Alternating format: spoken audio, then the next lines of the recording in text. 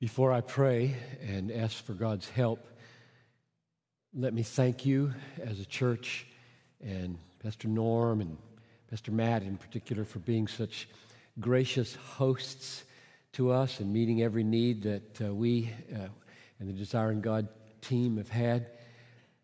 You need to know that I don't take for granted that you exist as believers in Jesus, that you exist as a church, that you exist in downtown Vancouver. These are astonishing things. To be a Christian is amazing.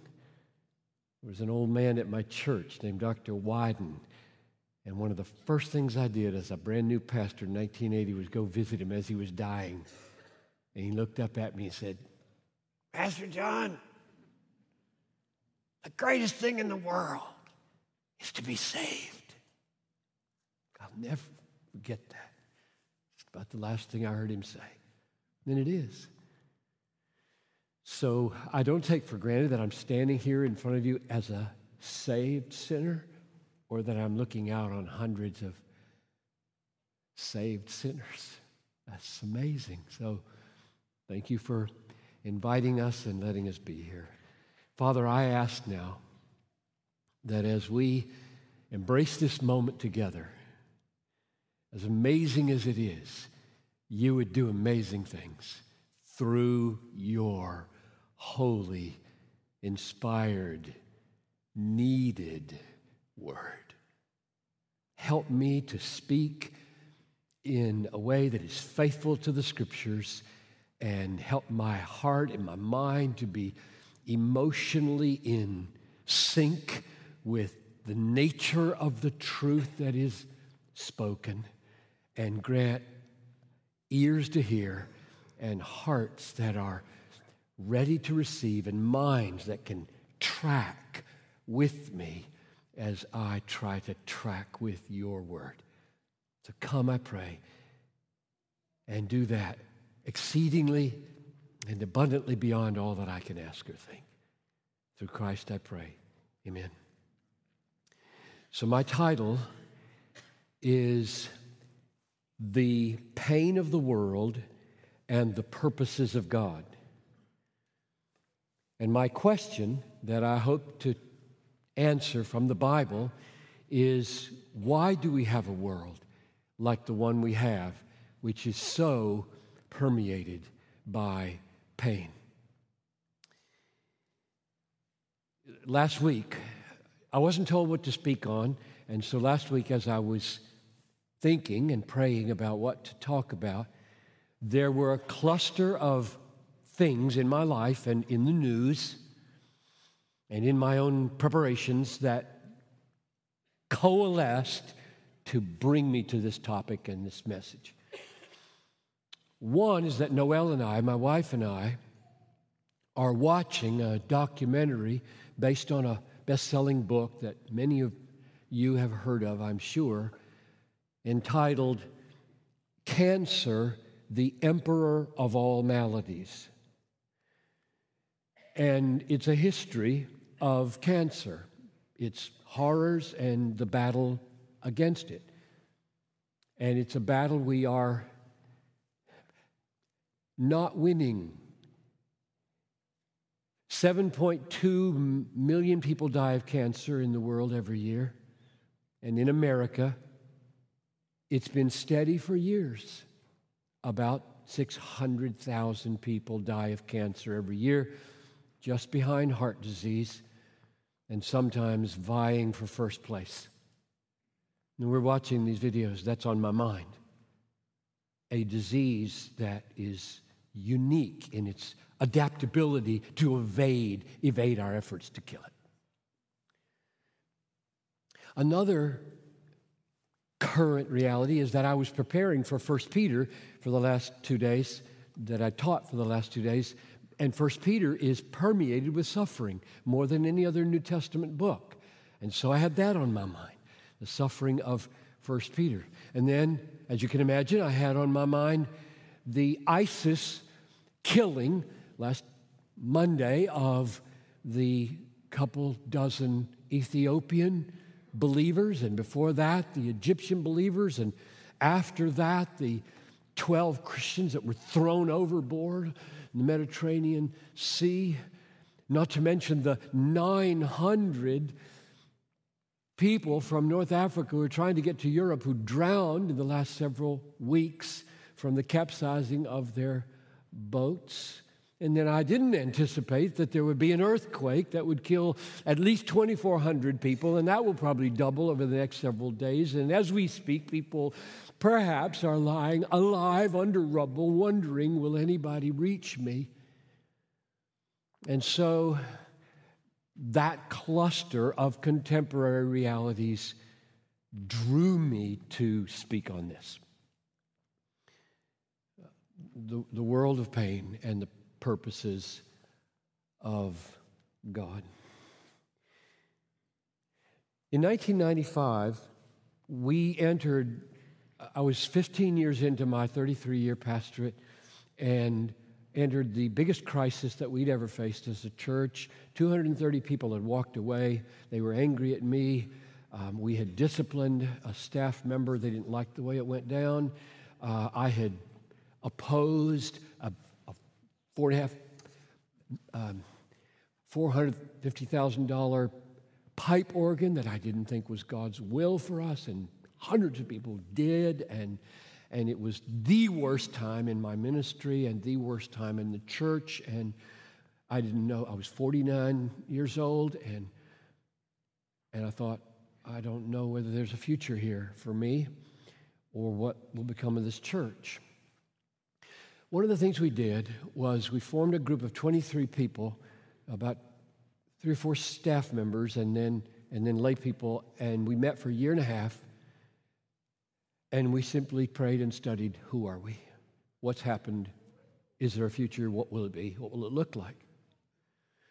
During that time, they sent me away to a little monastery over in St. Paul, 10 miles away, and said, go away, pray, listen to God, and bring us a vision for the church, and we'll interact with it. We know you're not God, and you're not infallible, but you're our leader. Go hear from God as best you can, and then we will refine what He gives you. And one of the things I believe God gave me was a vision for my life, and when I brought it back, it was a one-sentence vision. Still is the vision. I asked, could this be the vision statement of the church as well? And it became the vision statement of the church. If you walked into Bethlehem today, downtown, it would be on the wall.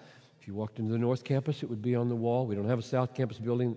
We rent that, so they won't let us put things on the wall there.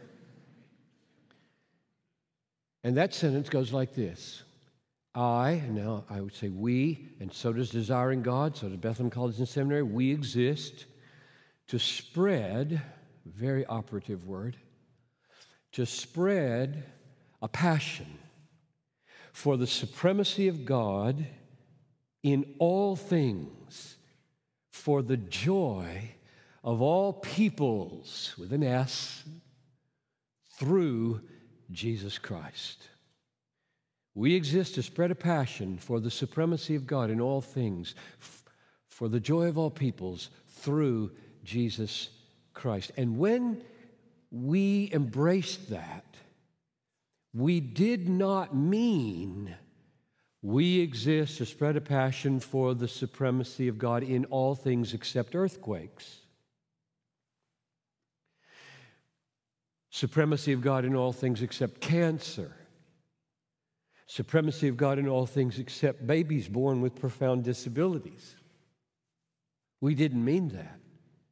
We meant all things. No exceptions.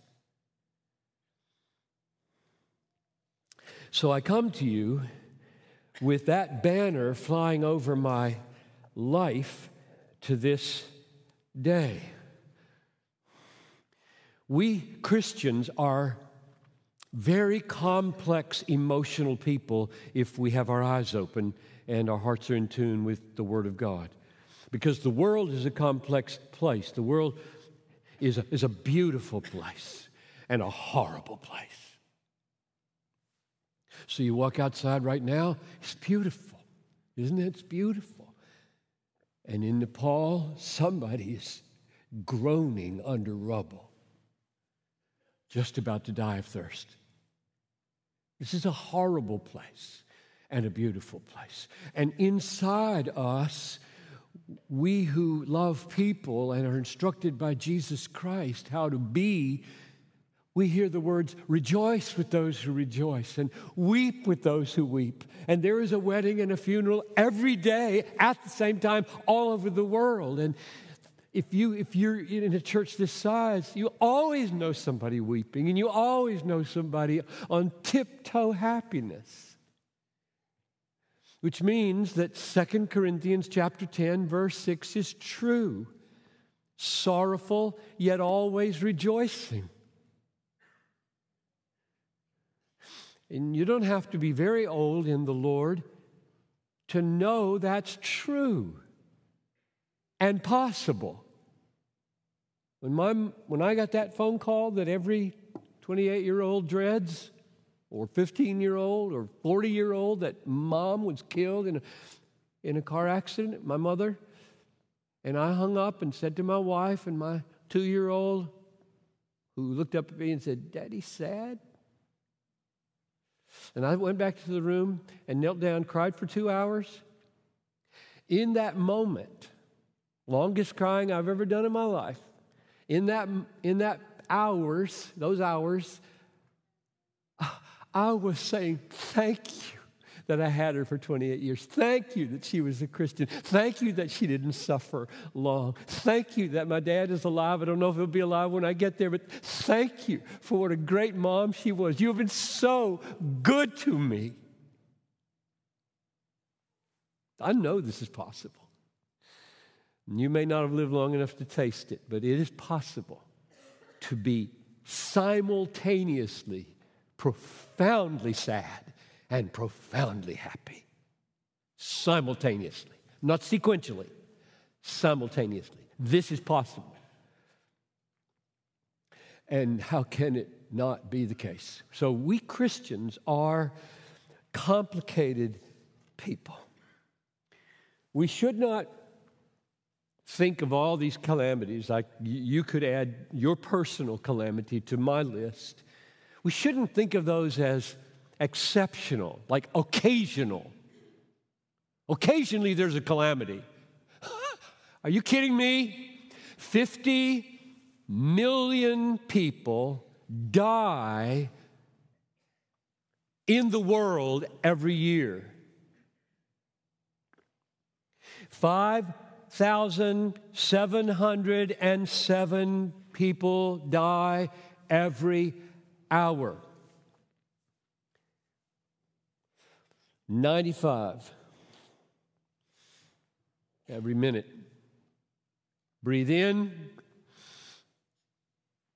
breathe out. 4 people have died. Calamities are not exceptional. They're just a breaking of the surface of the ocean of sorrow. So we notice them a little more than what's going on right now in Vancouver as we speak, in hospitals, in nursing homes, in hospice care. It is utterly naive to think that there are good times and bad times. Sequentially, there are good times and there are bad times, always, all the time, simultaneously. And if you walk through the world with a heart ready to weep with those who weep, ready to rejoice with those who rejoice, you will be a very strange and wonderful person.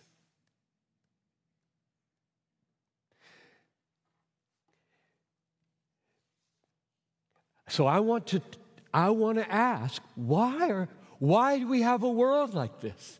Why so much pain? Why so much conflict? Why so much suffering? Why so much death? It is a horrible place. It is a conveyor belt of corpses.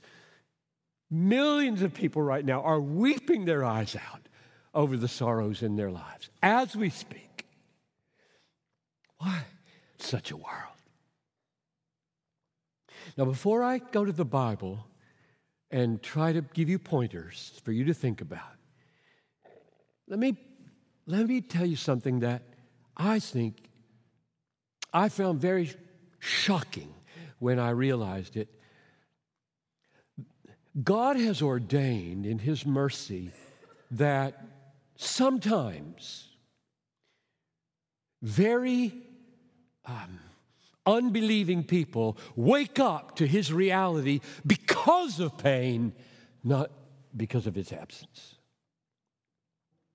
For example, suppose you're a professor in a university and you've absorbed a postmodern mindset that playfully says what's right for you is right for you, and what's right for me is right for me, and what's wrong for you is wrong for you, and what's wrong for me is wrong for me, and we don't impose our morality on each other. There is no one absolute right and wrong, good and bad, beautiful and ugly that gets squashed down onto our own perceptions and preferences. That's just rampant, right? It's just rampant, and it is playful, and it is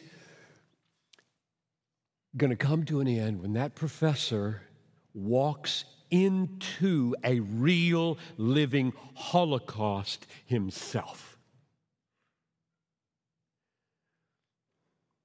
So, whatever the situation is, he walks into an experience of 6 million Jewish people murdered, or 60 million under the Stalinist regime starved and killed in the gulags. Or we're celebrating 100 years this year since the Armenian genocide of the Turkish people slaughtering 1.5 million Armenians between Turkey and Syria in 1915. You walk into that as a professor who's been playing word games on tenure with students, fitting them to be destroyed by the world in which they live with this absolute nonsense that what's right for you is right for you, what's wrong for me is wrong for me. And suddenly he is so confronted by an evil, he finds welling up out of his heart a statement he thought would never come. That is evil. And suddenly he realizes what he just said.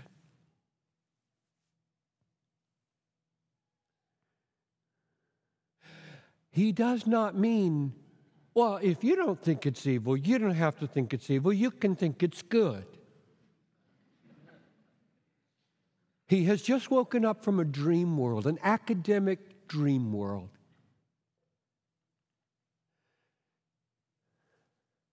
And he knows he has made a pronouncement of absolute significance. That's evil. That's evil. And he knows, he's a professor. He knows and he realizes, I have just broken every rule in my philosophy. And I cannot deny what I am saying. That's evil. And I don't mean it's the result of chemical synapses popping in my evolutionary primate brain. I mean, it's real. I mean, it has significance. I mean, it is a moral reality. It holds for everybody. This is not part of what I was thinking. This is evil. And he knows pronouncements like that are meaningless unless there's an absolute. And where do they come from? They come from God or nowhere. You live a life of meaninglessness. You're a bag of chemicals and electrical impulses, just moving in a kind of evolutionary movement of time and chance with no significance to your moral judgments whatsoever unless God is. It happens. In other words, it happens that in the midst of evil, evil becomes the very moment and means by which a person can awaken to the fact that we're not playing games. We're not just stuff. It is a wonderful thing that God has mercy like that in the midst of such great evils. So here we are at my question.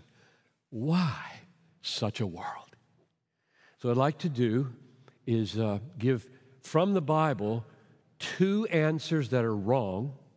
The Bible says they're wrong. And 4 answers that I think the Bible says are right. Okay?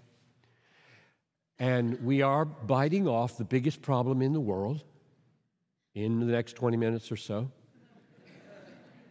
And so I just don't mean to claim to have the last answer with every strand neatly woven into a fabric of perfect knowledge. I don't mean that. I want to offer you glimpses of answers that are really here, I believe. You can live by these, and ask you to go home and consider whether these things are so, like good Bereans in the chapter 17 of Acts. So here's my first wrong answer. The reason this world exists with its calamities and conflicts and suffering and death is because God is not in control. I've already rejected that there's no God. I'm just saying, answer number 2 that's wrong, He's not in control. He's looking down, and it's wheeling out of control. And there's nothing He can do about it. That's not a true answer. Some people opt for that answer. Biblically, it won't hold for reasons like this. Matthew 10:29, are not 2 sparrows sold for a penny, and not one of them will fall to the ground apart from your Father? That's a first century way of looking for the most random and insignificant event in the world and claiming God governs it. Are not 2 sparrows sold for a penny, and not one of those sparrows in the darkest forests of Papua New Guinea falls dead without God deciding that happened? Or Matthew 8:27, even the winds and the sea obey Him. Every time you hear of a hurricane or a tsunami, and you know it's been wind plus sea plus 240,000 people dead, 2006, you got a choice. Either that statement is false or God is in control. The wind and the sea obey Him. If He sees a tsunami coming, He can say, stop, right there in the middle of the Indian Ocean. Stop, and it will stop. It will stop. He's God. Or not. So that's not an answer that will work. God can't stop tsunamis. That's not God. Or Proverbs 16:33, the lot is cast in the lap, but every decision is from the Lord. Paraphrase, in Las Vegas, every dice is thrown, the numbers on the top are always decided by God. I believe that. Totally. Because that's what it says. Lamentations 3:37. Who has spoken, and it came to pass, unless the Lord has commanded it? And on and on and on. I've got other texts here. In other words, the Bible teaches that God is in meticulous, total, governing control of the world. Nothing lies outside the rule of God. Whatever He permits or causes, He permits and causes by design. When you're an infinitely wise God, And an infinitely powerful God, to use the word permit, is to say permit by plan, permit by design. Because you could stop it, you can add it, you know everything that led to it, you know everything that will come from it. So answer number one, God is not in control, is a false answer. Or you must reject this book. Second false answer, God is evil. There is a malevolent deity in the world. The Bible says this is the message we have heard from him and proclaim to you, that God is light, and in him is no darkness at all. I was reading in my devotions yesterday morning, and I read Psalm 93, which ends with a word to old people. And I am one of those now. And so I love these words. I love it when the Bible talks to me as an old man. And it said, the old will remain green and bear fruit in the temple of God. And they will say to the generation, the Lord is upright. And I thought, okay, I'll do that. So here you are, young people, most of you. And here I am, old John Piper. And you know what I have to say to you? God is upright and never sins, never has the slightest dark inclination in his mind whatsoever. Holy, holy, holy is the Lord God Almighty. The answer to why the world is the way it is not because God is evil. I rule that one out because of what the Bible says about God. So those are the two wrong answers. And here are 4 answers that I think are true. They go together. I ask you to consider them as a whole. And I'll pass over them fairly quickly. And they are weighty, and some of you have never heard anything like this before in your life. Some of you have. So take a deep breath, take them home, test all things, hold fast to what is good. Number 1,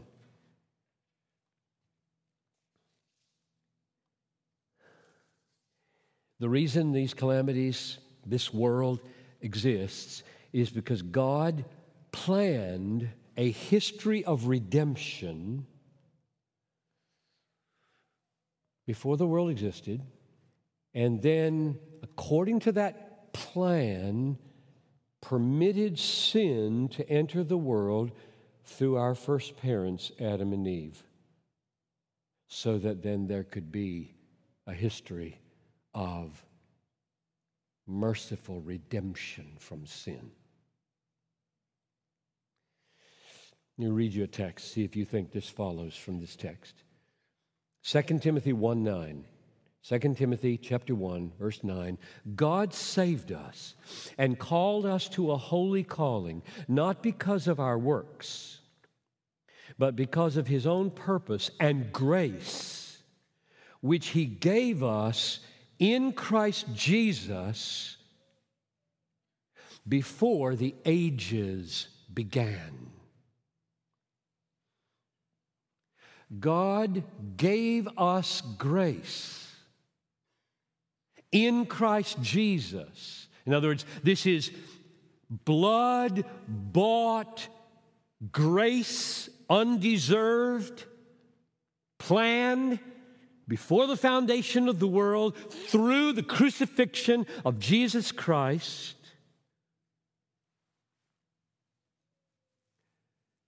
In order to have a world in which that comes true, there had to be sin. And so God ordained that there be sin. It is not sin to will that sin be. That's a heavy statement. It is not sin for God to will that sin happen. I'll read it again. God saved us and called us to a holy calling, not because of our works, but because of His own purpose and grace, because of His grace, which He gave us in Christ Jesus before the ages began. So here we are in the 21st century, receiving by faith grace through Jesus Christ and His work on the cross, because God, billions of years ago, in eternity, before there was a universe, gave it to us in Christ, willed that we have it in Christ. That's the first reason why this world exists as it exists. Second, the reason the calamities and conflicts of the world exist is because God subjected the natural world to futility. This is the part that Pastor Norm read earlier, and I'll read it again in just a minute. God put the natural world under a curse so that the physical horrors of that curse, of that futility, of that corruption, the physical horrors, disease, and death, would become a vivid picture, parable, of the horrors of moral evil, sin. In other words, natural evil exists in the world as a signpost, a parable of the horrors of moral evil. Now, before I read the text, I want you to picture what I'm saying in the Garden of Eden. Adam and Eve, perfect, sinless. The world, perfect, no death. Everything is perfect. And they eat fruit forbidden, and God strikes the world with a curse in the natural world. Now, in his sin, Adam didn't hit Eve. There's no domestic abuse in the Garden of Eden. He didn't hit her, and God said, "You hit her, I'm hitting you." No, Adam hit God. And he hit him not with his fist, he hit him with his heart. I don't trust you anymore to provide the best life. I think I know the best life. I reject your love. I reject your wisdom. I reject you, and I vote for me, and I will do it my way. That was a blow to the face of God, which merited thousands of years of horrible physical misery in the world. Now, most people who don't have any sense of the majesty and the infinite worth of the holiness of God would say that was an overreaction. It was not an overreaction. And you can either live with your smarts that it was an overreaction, or you can spend the rest of your life trying to bring your soul into sync with a God that majestic, that holy, that great, that one insult to that God of infinite proportions is worthy of this world's punishment. Because that's what it says happened. I'll read it now. This is Romans 8:18-21. The sufferings of this present time are not worth comparing to the glory that will be revealed to us. For the creation waits with eager longing for the revealing of the sons of God. For, here it comes, the creation was subjected to futility. That's what we're seeing in Nepal. That's what we're seeing in the loss of eyesight, and the loss of ears and cancer. The creation was subjected to futility, not willingly. In other words, the creation didn't say, "Oh, curse me, God." Not willingly, but because of Him who subjected it. Now, that's not Satan and it's not Adam, because the next phrase says, because of Him who subjected it in hope. Satan didn't subject this world in hope. Adam didn't subject this world in hope. God subjected it in hope. And it keeps going.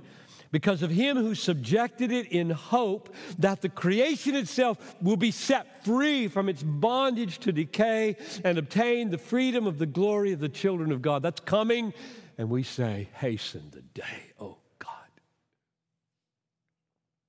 So, when Adam and Eve sinned morally, the world was touched physically. It's remarkable, isn't it, that we punish moral wrongs with physical punishments. We do.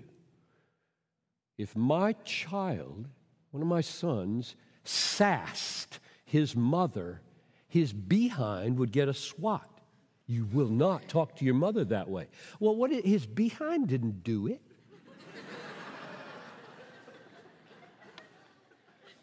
His heart did it. And that's the way God has handled the world.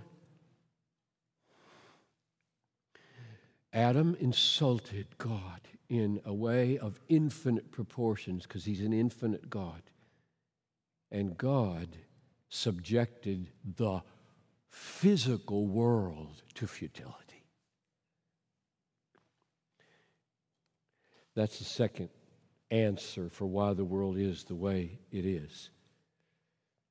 Third, the reason this world of calamity, conflict, misery, suffering, and death exists is so that the followers of Jesus Christ, or in the Old Testament, the followers of Yahweh, God of Israel, would be able to experience and display the profound, God-honoring truth that Christ is more precious to us than everything we could lose in this world. A world of loss exists so that you and I, by not murmuring or complaining or getting angry at God, but rather resting in Him and trusting in Him, could show the world and testify to our own consciences that God is more precious to us than everything that we just lost. That's why the loss exists. I'll read the verse from which I get that. This is Philippians chapter 3, verse 8. I count everything as loss because of the surpassing worth of knowing Christ Jesus my Lord. For His sake I have suffered the loss of all things and count them as refuse in order that I may gain Christ. All loss is meant to show in the heart of believers that Christ is more precious than what is lost. You've got two options every time you experience a loss. You can hate God or you can hate sin. Because all loss entered the world through sin and is intended to portray the horrors of sin. My wife and I were married in 1968, December.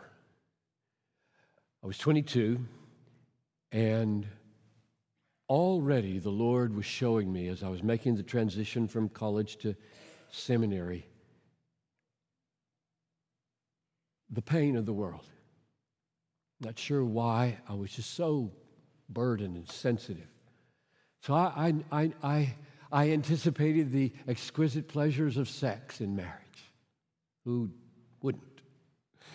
And I felt the horrors of disease and the Vietnam War fiasco. 50,000 of my friends dead.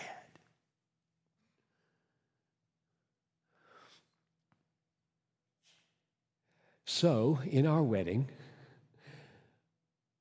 the text that my dad I asked to read, who did our wedding, was Habakkuk chapter 3, verses 17 following, that go like this. Though the fig tree should not blossom, nor fruit be on the vines, the produce of the olive fail, and the fields yield no food, the flock be cut off from the fold, and there be no herd in the stalls, yet I will rejoice in the Lord. I will take joy in the God of my salvation. We've been married 46 years, and it's been very hard. Still is. For reasons you don't need to know. Some of which I'd be happy to tell you, others I would not be happy to tell you. And I'm so thankful that the Lord put that foundation under us. I don't believe in walking away from a spouse for any reason.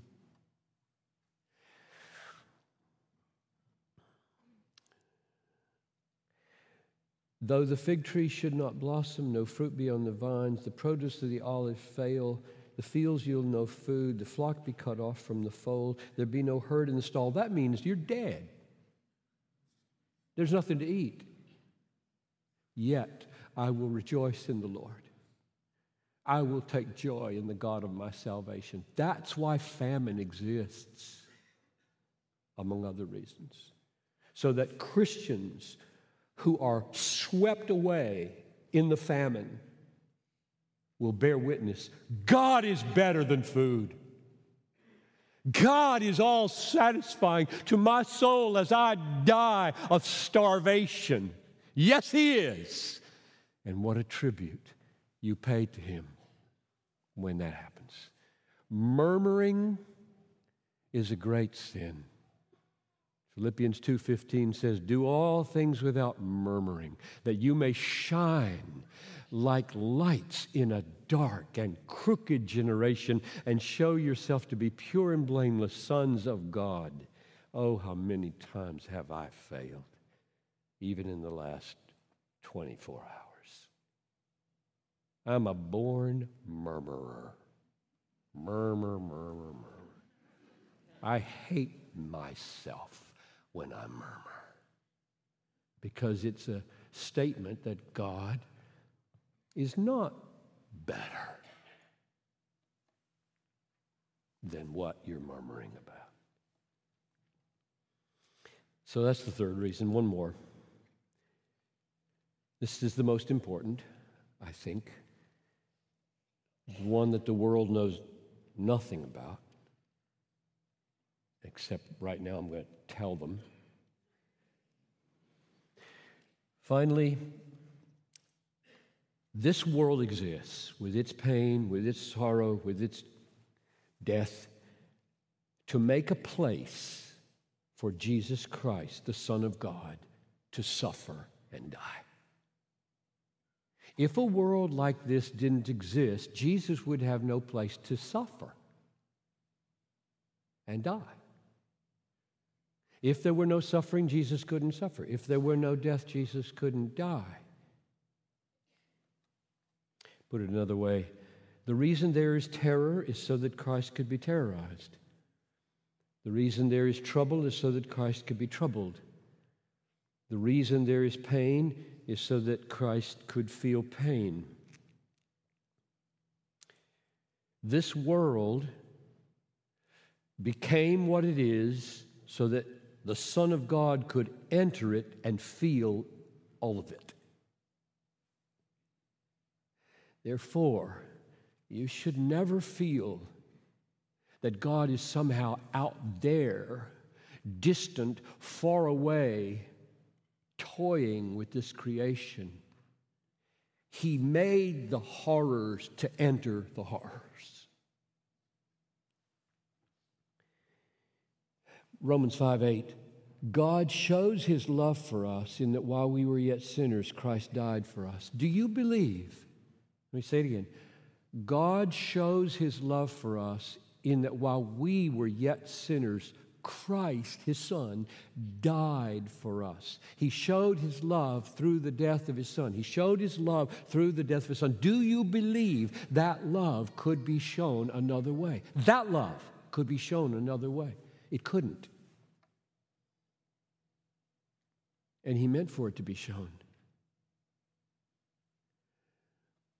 Listen to these words from Acts chapter 4. Truly in this city, this is being prayed by the saints after the death and resurrection of Jesus.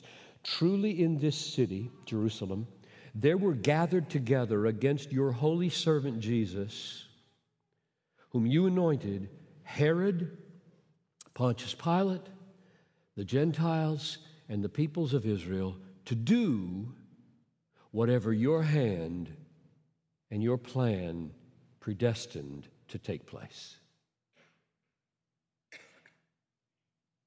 Do you hear what that says? Herod, who mocked him, put a purple robe on him, scorned him. Pilate, who expediently washed his hands and said, I find no fault in him, but my job's at stake, and so kill him, crucify him, put him through the worst tortures imaginable. The Gentiles, that's the soldiers, they were driving the nails, pushing the sword in the side. The Jewish people, crucify him, crucify him. Those four things, this text says, I'll read it again.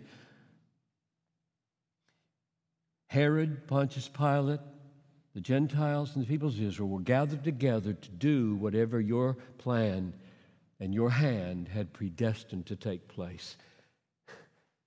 Christ did not die by accident. Oh, just a fluke of history, just a turning of Roman affairs, just a mob violence. This had been planned since before the foundation of the world. This is the climax of the reason for existence.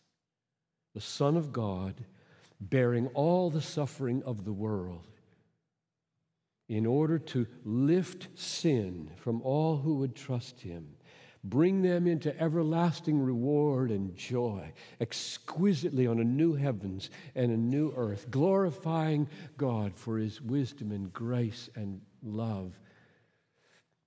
That's the reason this world exists the way it exists. So, let me close like this.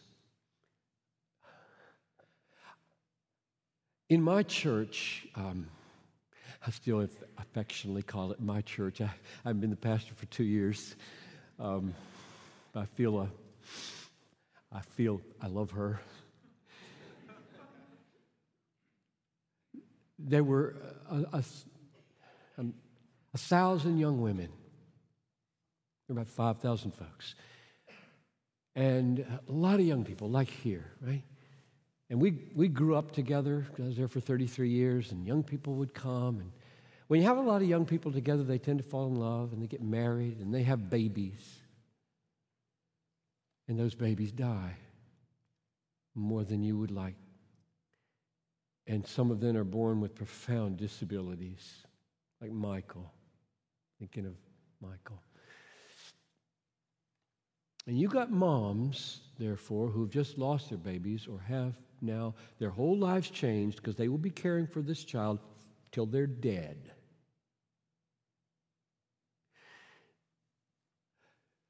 And I just want to bear witness to you, young people. I would welcome you to come to this church and interview any of them. Like Patty, who you can't interview because she died of breast cancer. And the first crisis was that Eric, her 1-year-old, died in her arms. And I went to the hospital. She's sitting there holding Eric. He looks like he's made out of ivory. He's dead. sitting in his mother's arms. She just looks at me. And then I buried her about 15 years later. 4 kids, young kids, and she dies. It was a horrible death, in fact. Patty was a rock. Patty believed every word of what I said. With her bald head and her cap, she made a video about 13 minutes. We showed it at a service, telling the people to trust God before she died.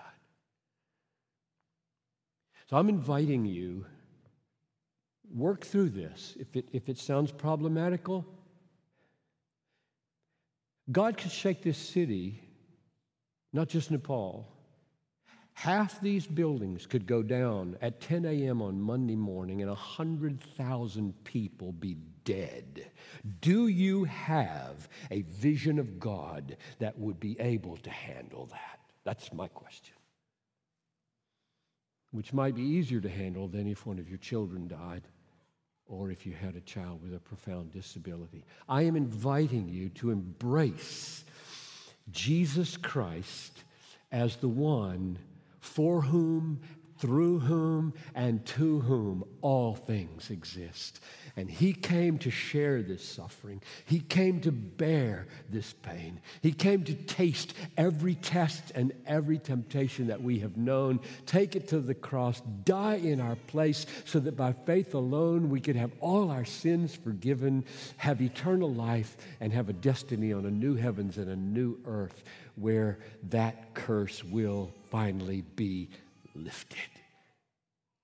So, Father, I pray now as we worship again,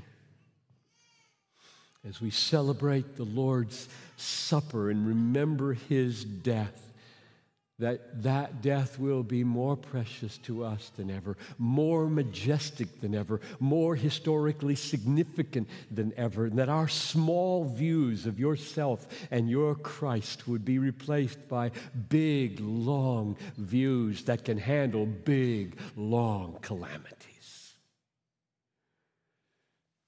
Come, I pray, and rest upon us and bring us into conformity with Christ. In his name I pray. Amen.